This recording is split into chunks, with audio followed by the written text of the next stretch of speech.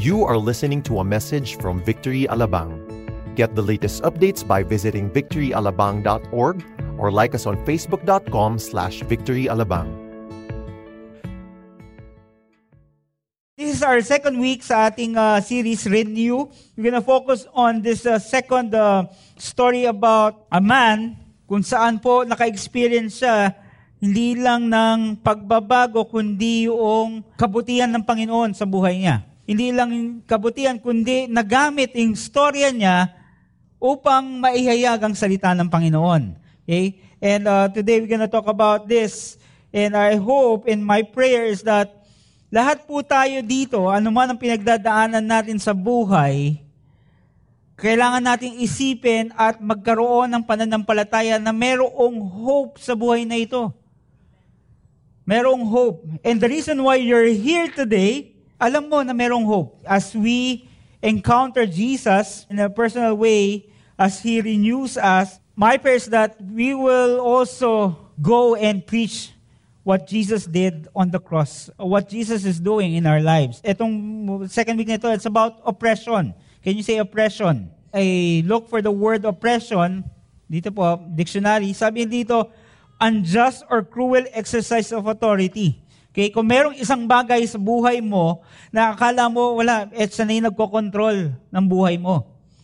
Hindi mo na makontrol mismo, yung authority parang wala ka. Or power, okay, yun siya sabi dito, authority or power, something that oppresses, especially in being an unjust or an excessive exercise of power, unfair taxes, and other oppressions, and so on and so forth. Okay? Ito yung mga bagay-bagay na hindi mo na makontrol. Dati okay ka lang, nagsimula ka sa patikim-tikim. Sabi ni lola mo, huwag kang minom. Again, hanggang sa nag-overpower na sa'yo. Emotions, physical, di ba? Overpower na, you can't control it anymore. And then you're saying that, paano ba ako makakalabas dito? I want to be freed in this situation in my life. Not only in the vices, but even in a certain situation like in marriage. Of course, ayaw mong makawala sa asawa mo if you're married, okay? Hindi mo pagpipray, Lord, ayoko na. Hindi. Ang pagpipray mo, Lord, ayoko na ng senaryong ito. Paulit-ulit na lang. Oppression is not always expressed the same way, but the effects of it cannot be denied. Hindi natin ma-deny. Bakit? Merong itong what? Yung may experiences nito lead to isolation, self-harm, and pain aimed towards others. Ito po yung story na babanggitin natin mamaya. Not only that, oppression ruins normal relational functioning and breeds further oppression. Okay? Kaya nagkakaroon ng mga dysfunction sa relationships, okay? Sa pamilya, sa labas ng pamilya, and so on and so forth. Now, we will talk about the demon-possessed guy or man na na-encounter ni Jesus. While the demon-possessed man was oppressed, which led to isolation, yung sinasabi ko po kanina, and self-harm, Jesus healed and freed him. So in short, there is really hope. Because this time, yung mga tao, hopeless na, hindi na magbabago yan. Meron ba kayong kilalang ganun tao? Parang every time na makita, hindi na magbabago to. Mukha pa lang hindi na magbabago. As hindi ka maniniwala na magbabago siya. Itong asawa ko, grabe, hindi na magbabago to. Ganito na yan. Forever. Ayaw naman natin noon, di ba? Pero if you will confess or say that, I'm sure, again, there's power of life and death in our tongue. Again, here in this story, the man went back to his own town after experiencing Jesus, and he shared what Jesus did, and many were amazed. Malalaman natin dito yan. Buksan po natin ang ating Biblia, Mark chapter 5, 18 to 20, but we will talk about Mark chapter 5, verses 1 to 20. Okay lang po ba? But I will get these verses right now. Can we all read this? Nang sabay-sabay. 1, 2, 3. As Jesus was getting into the boat, the man who had been demon-possessed begged to go with him. Jesus did not let him, but said, "Go home to your family and tell them how much the Lord has done for you, and how He has had mercy on you." So the man went away and began to tell in the Decapolis how much Jesus had done for him. And all the people were amazed. Manalangin po tayo. Panginoon, salamat po sa umagang ito. Dinala mo kami, Panginoon, ng maingat. Dalangin ko kung gaano kami ka-excited, magpuri kanina, ganoon din kami ka-excited, Panginoon, to hear your message for this morning. We pray, God, kung ano man, Panginoon, yung mga dingding na binuo namin sa puso namin. Dalangin ko, Panginoon, na mabuwag ito at upang matanggap namin ang iyong salita. Dalangin ko, Panginoon, na anything na merong nagbabalakid para marinig namin ang iyong salita, tanggalin mo ang mga nakaharang sa aming tenga. Ganon din sa aming kaisipan, Panginoon. Merong mga gumugulo sa aming kaisipan, Panginoon. Tanggalin mo ito, O Diyos. At upang makatuon kami, Panginoon, sa iyong salita. Dalangin ko, Panginoon, ang bawat isa sa amin ay mag-i-enjoy sa iyong presensya sa pangalan ni Jesus. Amen at amen. Makakaupo na pong lahat. Bigyan ko lang po kayo ng background in this particular chapter ng Mark. Ito po ay merong actually tatlong storya in this chapter. Tatlong tao. Okay? Unang-una na rito yung demon-oppressed man. Okay? Yung pangalawa po, kung saan ay merong pong isang babae na may sakit na hindi mapagaling-galing. Okay? Hindi kayang mapagaling ng isang doktor. And yung pangatlo, merong pong isang namatay o patay na of course, eventually nabuhay dahil sa Panginoon. But we will talk about here the first person, the first guy, which is the demon-possessed man. Lahat po na sinabi ko kanina, yung tatlong taong yung, those are the things or imposible na merong magawa yung tao. Wala nang ibang pwedeng magpagaling sa kanila, walang iba kundi ang Panginoon, Jesus. Na-feel nyo ba, meron po ba kayo sa buhay ninyo na hopeless? Merong hopeless, talagang wala na talaga. Helpless also. Wala na, walang tutulong sa akin. Kahit sino, wala. Kamag-anak, kapatid. Okay? Wala kang mapuntahan. Lahat. Kaibigan, iniwang ka. Okay? Ito yung na-experience ng taong to. As we move in this chapter, I pray that we will discover that Jesus is more than adequate. Okay? More than the things. Yes, siya lang yung karapat-dapat. Siya lang ang nakakagawa ng mga bagay-bagay kung saan ang sitwasyon natin ay hopeless at helpless. At sa Panginoon din, wala yung hindi niya napapagaling. Okay, kanina nga yung prayer kanina ni ni Gerald, sabi ko, wow, Lord, totoo yun. When we ask, Lord, who will help us? Anong sagot ni Lord? I am. Lord, nung naubusan ako ng finances, wala na. Sino tutulong sa akin? Anong sagot ni Lord? I am. Nung namumblema ka sa asawa mo, yung marriage mo, hindi magkaayos-ayos. And then sabi mo, Lord, sino tutulong sa akin? I am. And we will see how God will move in the life of these people na kung ginamit ng Panginoong Jesus, yung taong ito, gagamitin ka rin ng Panginoong Diyos kung ano man yung storya mo sa buhay. Okay? Do you believe in that? Okay?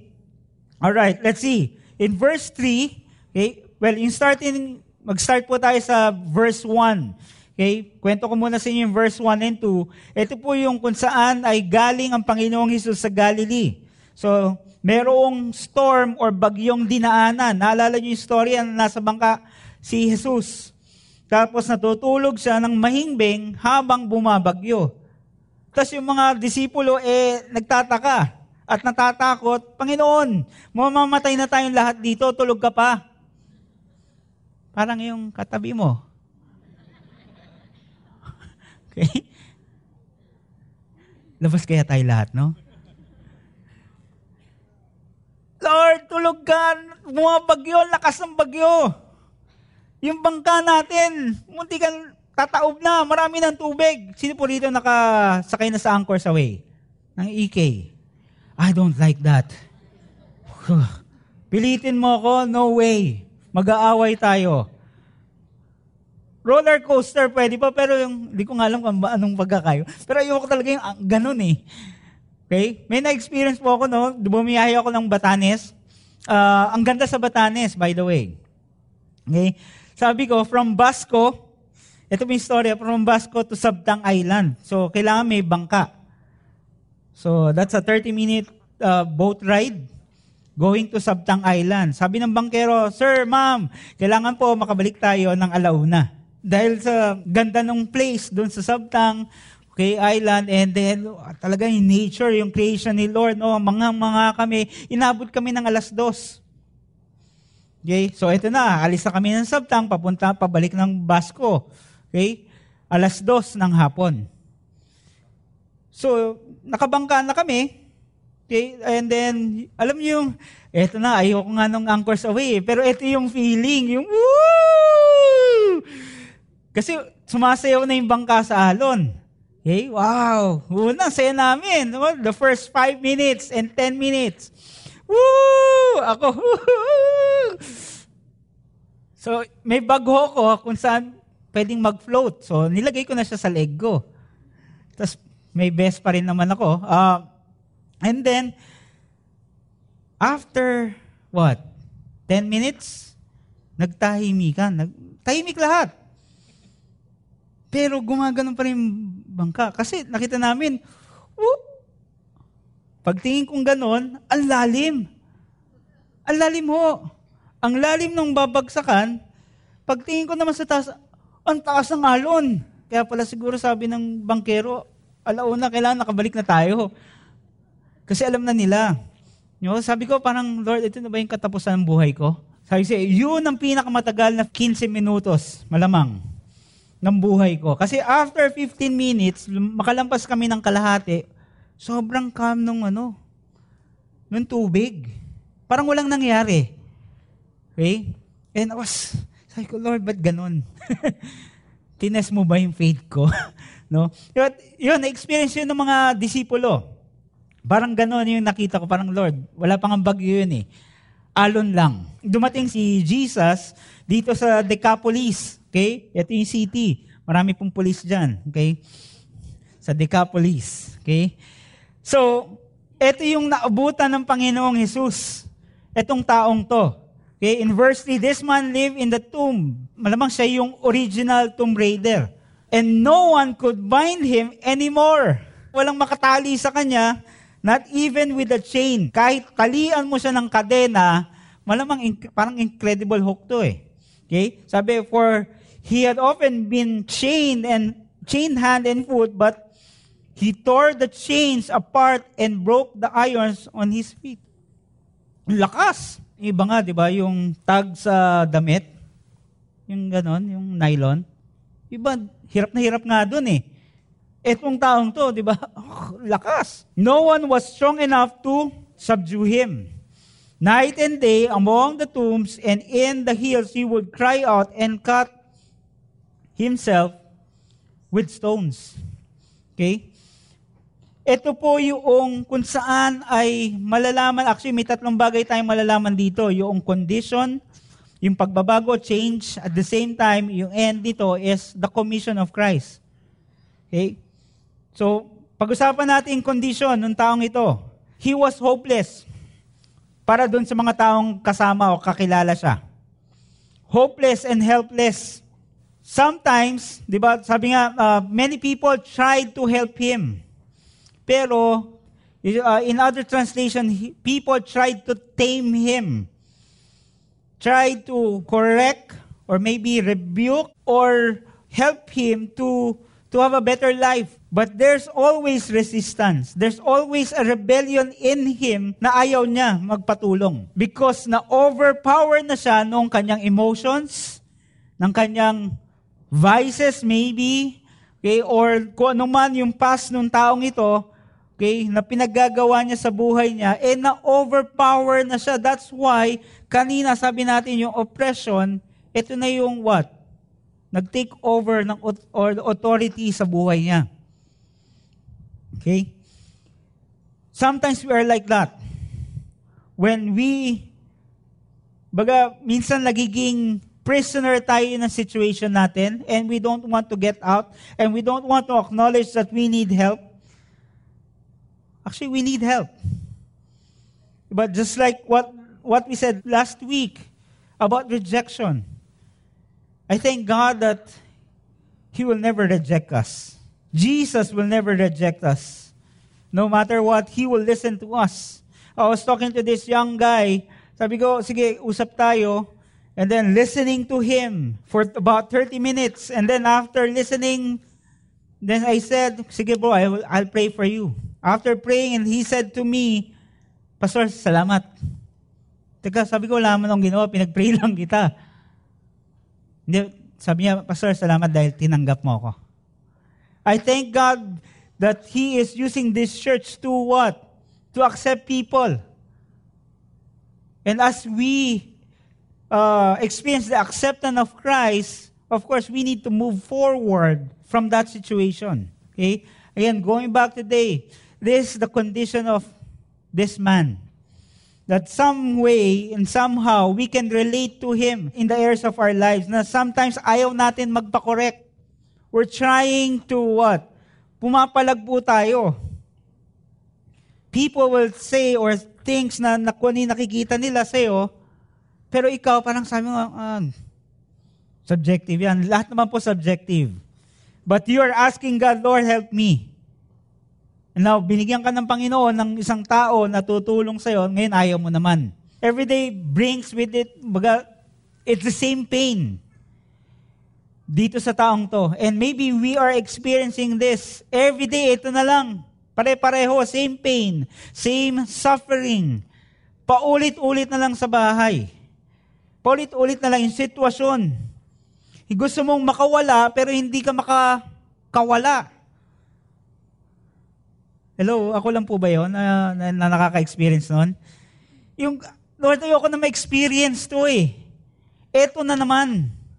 Baka there's something in your life that you need to let go and acknowledge God, Lord, ikaw lang pwede nito. Diba? Again, kwento ko nga kanina, meron tayong, ako na lang, siguro yung taong, pag nakita mo, ay, wala nang pag-asa to. Nothing will ever change in him. Pero, again, yun yung sitwasyon ng taong to. But when Jesus came into his life, something happened. Something happened. You know what? We need someone who can rescue us in that situation in your life. In your marriage, finances, relationships, or other situations. Someone who can help us. Wala nang iba kundi ang Panginoong Jesus. That's why we need to continue to acknowledge Him. Now, that's the condition of the man. Let us see kung ano yung changes na nangyayari sa kanya. Verse 6, when he saw Jesus from a distance, he ran and fell on his knees in front of him. Yun, sometimes, pag dumarating ka na sa buhay mo, wala na, trap ka na. Doon ka palang luluhod sa Panginoon. Experience ba yun? Diba? Pero, Lord, ngayon ako luluhod. Kung niluhod mo yon from the start, I'm sure God will continue to give you wisdom and grace. Sometimes feeling natin, kaya natin mag-isa. Verse 7, he shouted at the top of his voice, "What do you want with me? Jesus, Son of the Most High God, swear to God that you won't torture me." Even the demons, takot sa Panginoong Jesus. At kilala ang Panginoon. Sa katunayan, dapat nga yan tumatakbo paalis. Palayo. Pero what he did, ano nangyari? Lumapit at lumuhod sa Panginoon. Acknowledging that may mas mataas sa amin. May mas makapangyarihan sa amin. Alam nila to. Okay? Ano sabi? Huwag mo kaming torturin. In other, if you will study on this, in other translations or other version ng book, ng Bible, yung iba, sabi dito, even the commentary, alam nila. Sabi ng evil spirit ng mga demon, sabi niya, wag mo muna kaming i-judge. Hindi pa panahon. Alam nila kung kailan yung judgment. Hindi pa panahon. Let me continue. Son of the Most High God, don't torture me. Wag mo kaming torturin. Hindi pa namin panahon. For Jesus had said to him, "Come out of this man, you evil spirit." Verse 9, then Jesus asked him, "What is your name?" Sinong sumagot? Hindi yung lalaki, kundi yung nasa loob niya. Ano napipicture ko dito? Yung Lord of the Rings. 2 towers. Anong sabi doon sa scenario, di ba? You have no power here, Gandalf. Tapos nagpakita siya, di ba? Tinanggal niya yung robe niya. Ding! Napanood niyo na ba yun? Tapos nakita niya, whoa, what is your name? My name is Legion.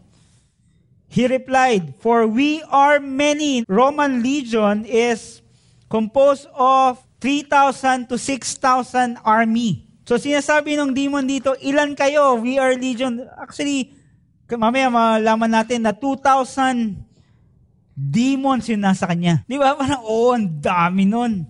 Binahayan. Okay? In short.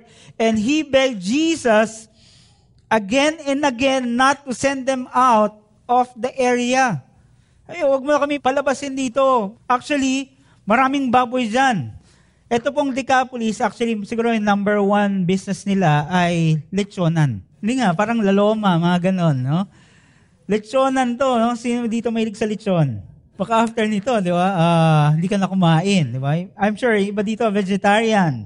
Pero this time, in this city, ito po yung pangunahing business. He begged Jesus, and wag mo kami padala doon sa labas.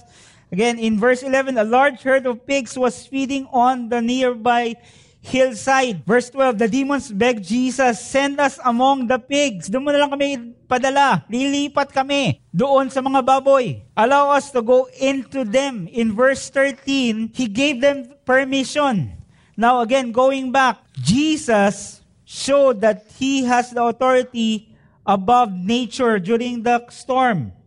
And this time, Jesus is showing to this man that he has the authority over the demon-possessed man. Nature, spiritual, he's still the king. Is Jesus the king of your life? Or there's something inside your life now that you need to confess to God? Kaya hindi ka kawala dyan sa senaryo mo, because you are holding on to that and you allow that scenario or situation in your life na mag-take over sa'yo. Hello? Again, in verse 13, went to the pigs, the herd about 2,000 in number. 2,000 in number. Pumunta ng dagat, nag-swimming at namatay. So imagine ninyo, di ba, Boracay, punong-puno ng patay na baboy. Okay? Parang ganon. Ganda ng lugar, pero daming patay na baboy. Rushed down the steep bank into the lake and were drowned. Verse 14, those tending the pigs, yung mga nag-aalaga po nito, yung may business na ito, siguro nagtataka sila, ano nangyayari? Ba't tumatakbo yung mga baboy? Pumunta sa dagat at namatay. Sabi, pigs ran off and reported this in the town and the countryside, and the people went out to see what had happened. In verse 15, eto na yung changes na nangyayari. Because, again, nawala na yung demon doon sa guy, sa taong yon, lumipat na sa baboy, and then, naglabasan yung mga businessman, mga lechonero, okay? Because they want to know what happened. Verse 15, when they came to Jesus, they saw the man who had been possessed by the legion of demons. Alam nila, etong taong to, possessed to dati, but how come ngayon, parang nakadamit na yata, at maayos ang pag-iisip. Anong sabi pa in verse 16? Those who had seen it told the people what happened to the demon-possessed man and told about the pigs as well. Nakita nila yung guy sitting there, dressed in his right mind, and they were afraid. I was reading this and studying this. Saan ba sila natakot? Doon sa demon-possessed man na okay na? Di ba minsan pag nakakita po tayo ng taong grasa, takot tayo?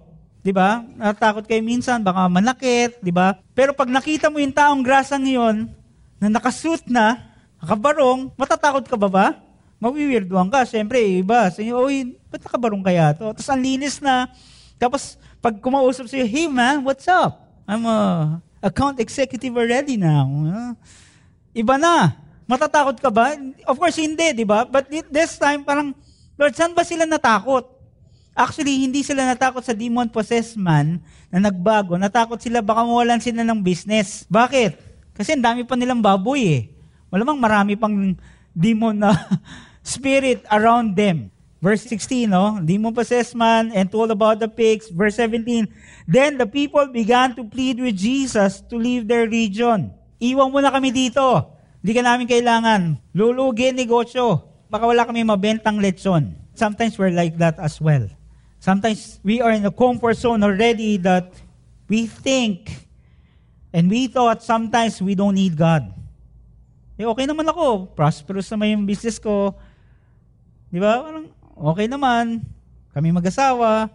Mga anak ko. Normal. At saka okay naman. Disiplinado. Lord, di naman kita kailangan ngayon eh. Hindi kita kailangan sa buhay ko. Parang ganun yung scenario dito. We don't need you here. Okay na kami. Okay yung business namin dito eh. Ang dami mong pinatay na baboy. Di ba? 2,000. Okay? Ang dami. Just like, I'm sure, there are things in our lives na kailangan natin i-surrender kay God. And again, acknowledge that what's the condition of our heart. And if you acknowledge the condition of our heart, yung puso natin, yung sitwasyon natin sa buhay, then we allow Jesus Christ to move inside us, there will be changes as well in our lives.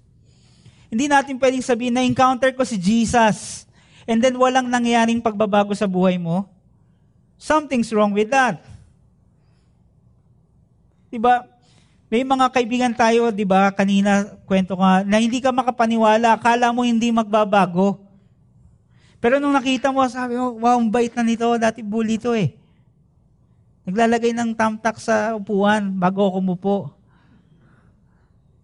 Yeah. Nakita mo yung high school friend mo, grabe, siya yung naglalagay ng bunot sa bag mo bago malis ng eskwelahan. Sabi, wow, bago na to. As in, nagbago na siya, pastor na siya ngayon. Ako po yun, okay? Himala, may Diyos nga talaga. Diba, minsan, joke natin yun eh. But it's true that when you experience who Jesus is, there should be changes in your life. Hello? So that we can be a good testimony to our families. Later, we will see that also again in this man, the Samaritan woman. After experiencing who Jesus is, she began to tell the people what Jesus did for her and to her. Okay? This is the commission. In verse 18, sometimes, again, we literally become prisoner of our own situation. Same thing, same pain, same sufferings. Paulit-ulit na lang. But when we grow deeper and deeper with Christ, nakikita natin, binabago ni Lord to. We need to acknowledge that we need someone who can rescue us. In verse 18, as Jesus was getting into the boat, the man who had been demon-possessed began to go with him. Okay? Or begged to go with him.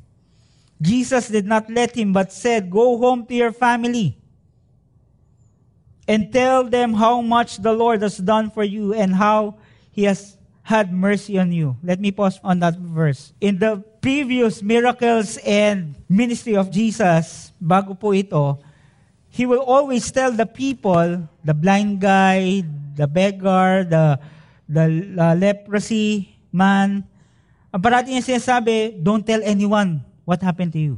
Pero this time, sabi ni Jesus, go to your family and tell what happened. Bakit? Ano ba yung senaryo? Kasi in Decapolis po, ay puro Gentiles. Walang Hudyo doon. And he was taking the opportunity that no one will oppose about his ministry, about him being the Messiah. But during again, in previous miracle na nangyari po, he will always say, don't tell anyone.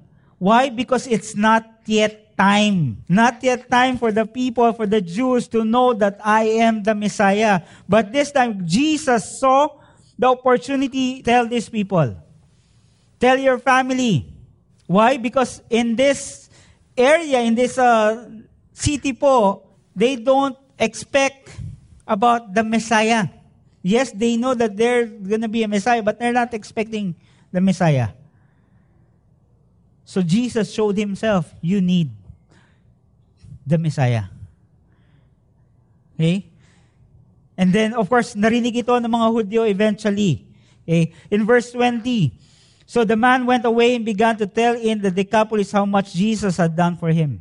Actually, ito yung nangyayari po. When a sinner comes to faith in Jesus, you cannot contain the gladness, the joy, the power of God in your life. Kung hindi mo makontain, sinasabi mo sa mga tao. Di ba, pag meron tumulong sa'yo sometimes sa buhay mo, di ba, hindi mo mapagkaila or hindi ka matahimik, tinulungan ako ni Je. Thank God, dumating siya. Di ba, sinasabi mo, thank God that someone listened to you sa mga sitwasyon sa buhay mo. And sinasabi mo yan sa ibang kaibigan mo, sa pamilya mo, thank you, tinulungan mo ako. At pinagmamalaki mo sila na tinulungan ka. Do you still remember the time na kung saan down na down ka sa buhay mo and then somebody asked, bro, anong kailangan mo? Pinagmamalaki mo yung kaibigan mo na tinulungan ka during that time. The same way here, Jesus is telling this man, tell them what happened. Tell them what happened. Now, the power of Christ over evil spirits, over incurable disease, man yan, or physical ailments, over death itself. If you will read the whole chapter 5, it demonstrates the conclusion that yung Panginoon ay makapangyarihan. Not only that, but a simple faith that we have, Jesus can move and change your situation. So yung dati, yes, nakakilala ka na ngayon, yung dating iniisip mo, itong asawa ko hindi na magbabago. Pero now, because you know who Christ is, sabi mo, Lord, there's hope. Magbabago itong asawa ko. But wait, yung change po, hindi po overnight yan. It's a process. But again, kay Lord yun. Okay, meron nga ako kilala, ayaw ng manigarilyo, the next day, wala na. Wala nang vices. God's grace yun. Okay, iba pero gradual. But if you are trapped in a situation right now, you want to get out of that situation, sabi mo paulit-ulit na lang, ang bigat nito sa loob, sa aking isipan, we need Christ to help us. As we experience the power of Christ, we'll be compelled to tell the people His grace and His love. Just like this demon-possessed guy. Maybe in some point of his life, ayoko na nito. Maybe yun yung mga consequences sa buhay niya. Because na-overpower siya ng mga ginagawa niya na hindi kalooban ng Panginoon. I'm sure there are some areas in our lives that, Lord, we need you. All we need to do is just acknowledge Him. Acknowledge the condition of your heart. Lord, basag yung puso ko. Kailangan kita. And if you will allow Christ to move in your life, there will be changes in your life. And as you allow Christ to change your life, you will be compelled to tell other people about what Jesus did for you. Marami po akong storya na gusto ko sabihin sa inyo. Couples na hiwalay for 15 years because of infidelity. After 15 years, the husband got saved and then surrendered his life to God. His prayer was, sabi niya, Lord, gusto kong mabuo ulit yung pamilya ko. And God, wala pong imposible sa Panginoon, di po ba? 15 years of being separated. God restored the family. I go, wow, amazing. Amazing.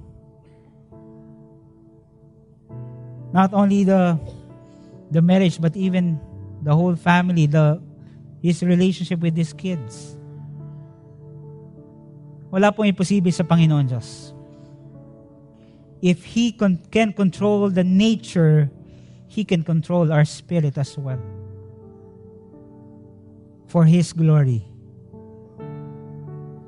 He can give us freedom from those sins na meron tayo sa buhay natin na hindi tayo makakawala kasi alam mong helpless. Walang pwedeng makatulong sa iyong tao. Actually, wala nga makakapagpabago sa iyong tao eh. Ang makakapagpabago lang sa atin, walang iba kundi ang Panginoong Jesus. That's why we need to allow Christ to go inside us. In this life, in our situation, He can turn that around, and so that you can see how powerful and great He is. I want to pray for you right now. Heavenly Father, we thank You that today You showed Your power, Lord God, not just through nature, but also in this life. Gusto ko lang pong pagdasal ng ilan sa atin. Maybe nasa sitwasyon ka kung saan gusto mo makawala. Sabi mo, hirap ka na. Ayoko na nito. Paulit-ulit na lang na kasalanan. Paulit-ulit na lang na sitwasyon. Paulit-ulit na lang nakapos na finances. Paulit-ulit na lang. Ang sakit na sa puso.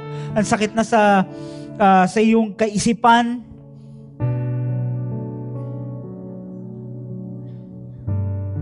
All you need to do is just, Lord, I surrender. Ikaw ang kailangan ko.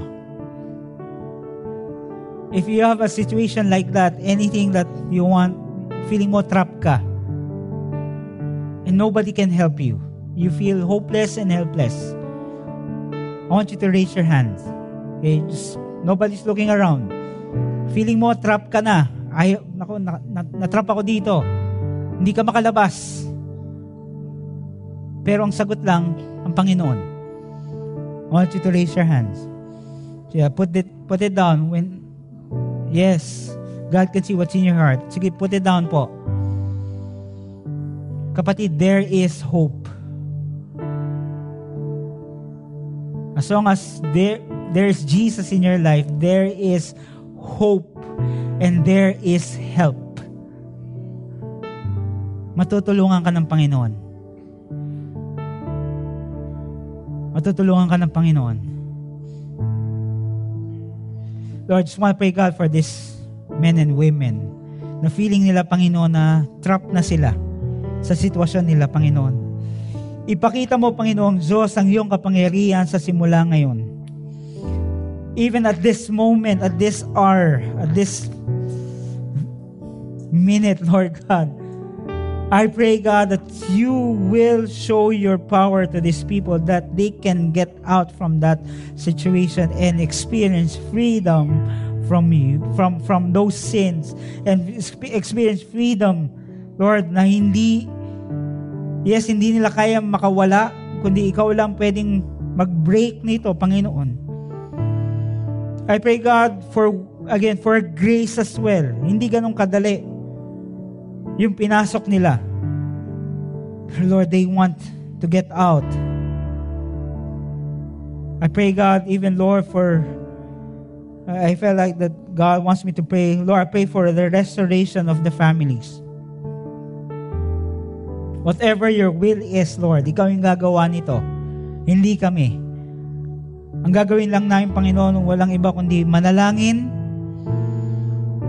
and put our faith in you alone. I pray, God, that there will be also, forgiveness in our hearts as you restore our families. Lord, I pray, God, even, Lord, for the businesses, Lord.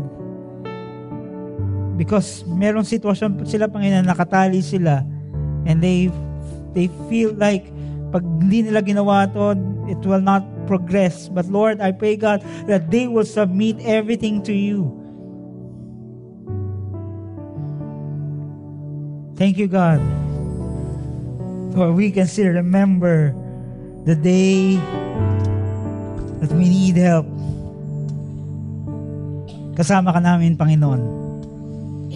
Yung mga oras, Panginoon, ang kailangan namin ng kagalingan sa physical, ikaw ang nagpagaling sa amin. Yung mga oras na, Panginoon, kailangan namin ng breakthrough sa spiritual, ikaw din, Panginoon, ang nagpuno sa amin. But Lord, yes, there are times in our lives na may mga doubts kami.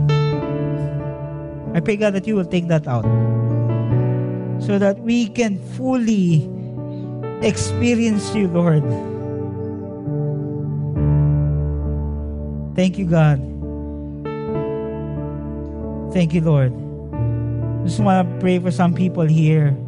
But it's not an accident why you're here today. Maybe your friend, your family member brought you here and you heard the message. And you're saying, I want that freedom.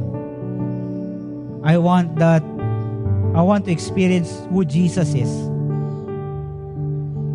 But the first step that you need to do is acknowledge Him as His Lord and Savior. We need Jesus in this life. If you want to accept Christ as Lord and Savior, I want you to raise your hands right now. Yes, God can see your hand. He knows your situation. Let me pray. Can we pray this prayer with me? Lahat po tayo sabihin itong panalangin na ito. Ama naming Diyos, salamat sa inyong pagmamahal. Alam namin, Panginoon, na hindi mo kami pababayaan. Lumalapit kami ngayon, binubuksan namin ang aming puso at hinahayaan namin si Jesus bilang aming Panginoon at tagapagligtas. Jesus, salamat sa ginawa mo para sa amin. Hindi ako karapat-dapat, pero ipinakita mo ang iyong pagmamahal at binayaran mo ang aking mga kasalanan. Namatay ka at nung pangatlong araw, ikaw ay nabuhay magmuli upang maipakita mo ang iyong kapangyarihan. Dalangin ko, Panginoon, simula ngayon, tutulungan mo akong maglakad sa spiritual na pamumuhay na ito. Hatayaan mo, Panginoon, na lumago ako sa iyo at makilala ka ng lubos. Sa pangalan ni Jesus. Amen at amen. Ako lang po mananalangin. Panginoon, sa mga taong yun po ang panalangin, dalangin ko, Panginoon, ito na yung inaasam nilang pagbabago. Hindi lang sa kanilang sarili, kundi sa kanilang pamilya, sa anak, even sa mga ginagalawan nila, Panginoon. Dalangin ko, O Diyos, na Ikaw ang patuloy na mangunguna sa kanila. Lord, I pray, God, that you will surround them also with people that will help them how to walk with you. I pray, God, that you will use their lives, their testimonies, yung sitwasyon kung saan sila natrap, Panginoon, pero ikaw ang nag-angat sa kanila. Kung saan yung sitwasyon, Panginoon, they feel like hopeless, pero Panginoon, bigyan mo sila ng pag-asa. Kung saan, Panginoon, they felt helpless, pero ikaw, Panginoon, ang tumulong sa kanila. I pray, God, that ikaw ang maglalagay ng bawat salitaan ito sa kanilang mga labi upang maihayag nila, Panginoon, ng iyong kapangyarihan at pagmamahal sa pangalan ni Jesus.